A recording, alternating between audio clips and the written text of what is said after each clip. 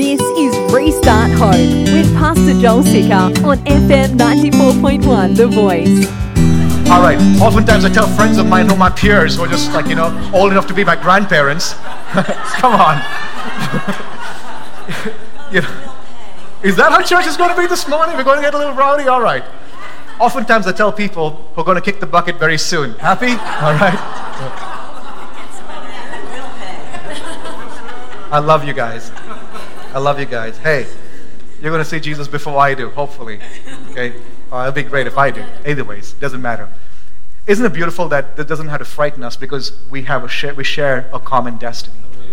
Death doesn't have to frighten us. To be absent the body is to be present with the Lord. And that's our common destiny. Anyways, I want to share a little tiny illustration of this. In the book of Ruth, the whole book of Ruth is so beautiful. It's a family that leaves Bethlehem, which is a blessed place where Jesus was going to be born many, many, many years later. But this family, they're going through a famine in Bethlehem because of their sin, and they leave and they go to Moab, which is a place where God does not bless, that God is not in that place, but they go there, and this whole family goes, and they have two sons, and the two sons marry girls from Moab. And there's no blessing over there because the husband dies, and the two sons die, and all that's left are the three women, the mother-in-law and the two daughter-in-laws. It's Naomi, Ruth, and Orpah. And they've lost everything. Failure has stolen their joy. And they're there in the field, and they hear that God is showing favor in Bethlehem, and that once again the famine's lifted, and once again the fields are ripe with harvest. And Naomi says, I'm going to go back to Bethlehem. And so she packs her stuff and she starts making the move. And it's tradition for family members to walk with them till the gate. And so the two girls, Ruth and Orpah, walk with Naomi till the gate. And Ruth says, Naomi says, listen, it's time. We're at the gate now. You girls need to turn around, go back home, go back to your mom. Go back to your history. Go back to where you came from. Go back to your mom, go back to your family, go back to your gods, and your mom will dress you up, and you're still young, and you can find a husband, you can have children, you can have a legacy. Orpah leaves. Ruth stays. It says in the book of Ruth, chapter 1, verse 14, at this they wept aloud again. Then Orpah kissed her mother-in-law goodbye, but Ruth clung to her. You see, because Ruth saw that Naomi's destiny was different from the people of Moab. And what she does is fascinating. She says, where you go, I go. Where you stay, I stay. Your people will be my people, and your God will be my God. And where you die is where I will die. You see, what's happening is she's saying, I don't want to attach myself to the history that I've come from. I want to attach myself, partner with the destiny that God is calling you to. And so she's renouncing her idolatrous ways, and she says, one God, and that will be my God. Your people will be my people. And it's fascinating when you go through the book of Ruth, she goes there as a homeless person, and she ends up being a master of the place where she's picking grains. She picks up favor everywhere. God blesses her, and she not only becomes a wife, not only becomes a mom, but she now is in the genealogy of Jesus if you read Matthew chapter 1. When you detach from the history of where you came from and attach yourself partner with people who share in your common destiny, you will begin to see that your failures, God will use that to remind you of the joy of your salvation. This does not mean that you cannot have friends who are not believers. In fact, I think we need to have friends who are not believers. But gospel partnership is very different. Here in gospel partnership, you're helping each other fix your eyes on Jesus. And maybe when you go back home, you need to take inventory of who do you have in your life that's pointing you towards your eternal destiny that you have. All right. So back to Paul in prison. Nothing is able to steal his joy because he's partnering with those who share his common destiny. Does this mean, I need participation now, does this mean that the church in Philippi was a perfect church? No. Not at all. Just like how you're not a perfect person, right? Because you still fail, you still sin, and you still doubt. The church in Philippi too, even though they shared a common destiny of eternal glory in Christ Jesus, they were not a perfect church. And so it made me wonder, what else, Paul, what else got you so excited about this church that you had to write an epistle, a letter so full of joy? And I think it's because of verse 6. Look at verse 6. And I'm sure of this, says Paul. Some of your translations will say, I'm confident of this, I'm convinced of this, I'm persuaded of this, I'm certain of this. In other words, I have no doubt about this. Paul, What is something that you're so certain about that you have no doubt? That he who began a good work in you. Who is the he talking about? Help me out. Jesus. That Jesus who began a good work in you. This is fascinating because I've read some commentaries, and some people think that what Paul is talking about is the good work that the Philippians did towards Paul. That is the offering they sent him, the books they sent him, or the food they sent him, or the clothes they sent him, or the letters that they sent him. The good work done to Paul, but it says the good work in you. He who began a good work in you. And this is important because this is not just a good work that Paul is talking that the church in Philippi did. This is a good work that God is doing in you and me. That he who began a good work in you will bring it to completion. That's an absolute promise of completion. I do not know who's struggling over here with failures, but here's a beautiful promise that says that God will bring it to completion at the day of Jesus Christ. That means there is an end to all of this. In other words, Paul is saying, I am confident of a work that God has begun in me and in the church and in you, and it will be perfected, and we will be presented before Jesus perfect, lacking in nothing. There's a second thing I want you to write down. And I hope this really encourages you this morning. Your problems do not predict your destiny. Your problems, your failures, your sin, your predicaments do not predict the destiny that God has cut out for you. Because, like I said earlier this morning, singing songs and jumping and dancing and the clothes and the color of your skin and how long your hair is, whether you have tattoos or not tattoos, does not predict your destiny. Only one person can predict your destiny. Who is he? And that's Jesus. It's so beautiful that Paul, he's excited and nothing can steal his joy even in the midst of failure. In fact, he's going to confront the church about unity. This church was not perfect, just like how you and I are not perfect. And yet, he's excited that nothing can steal his joy, this essential joy, because he knows that the problems in the church, your failures, your predicaments do not predict your destiny. And maybe you're sitting over here because you failed quite a bit this week. You tanked it on Monday after you made a decision right here of living a holy life. Dear child of God, you're still a saint. And your problems and your failures and your sin do not predict your destiny in Jesus Christ. This verse in Ephesians chapter 1 verse 6, it's a wheelbarrow full of theological words. So bear with me as I unpack this real quick, because there's going to be a little theology that we got to get into. You okay with that? Yes. All right. It says Jesus began a work. Do you remember the time when, if you're a believer, do you remember the time when you were dead in your sins? Do you remember that time? You were dead. There's no way you could have helped yourself. You see, when I was dead in my sins, there was nothing that I could do to help to make me love Jesus. I didn't want to love him. I wanted to stay away from him. I loved the world more than I loved anything to do with righteousness and holiness and the Holy Ghost. It says in Ephesians chapter 2 verse 1, and you were dead in your trespasses and sins. And maybe you're sitting here and you are dead in your sin.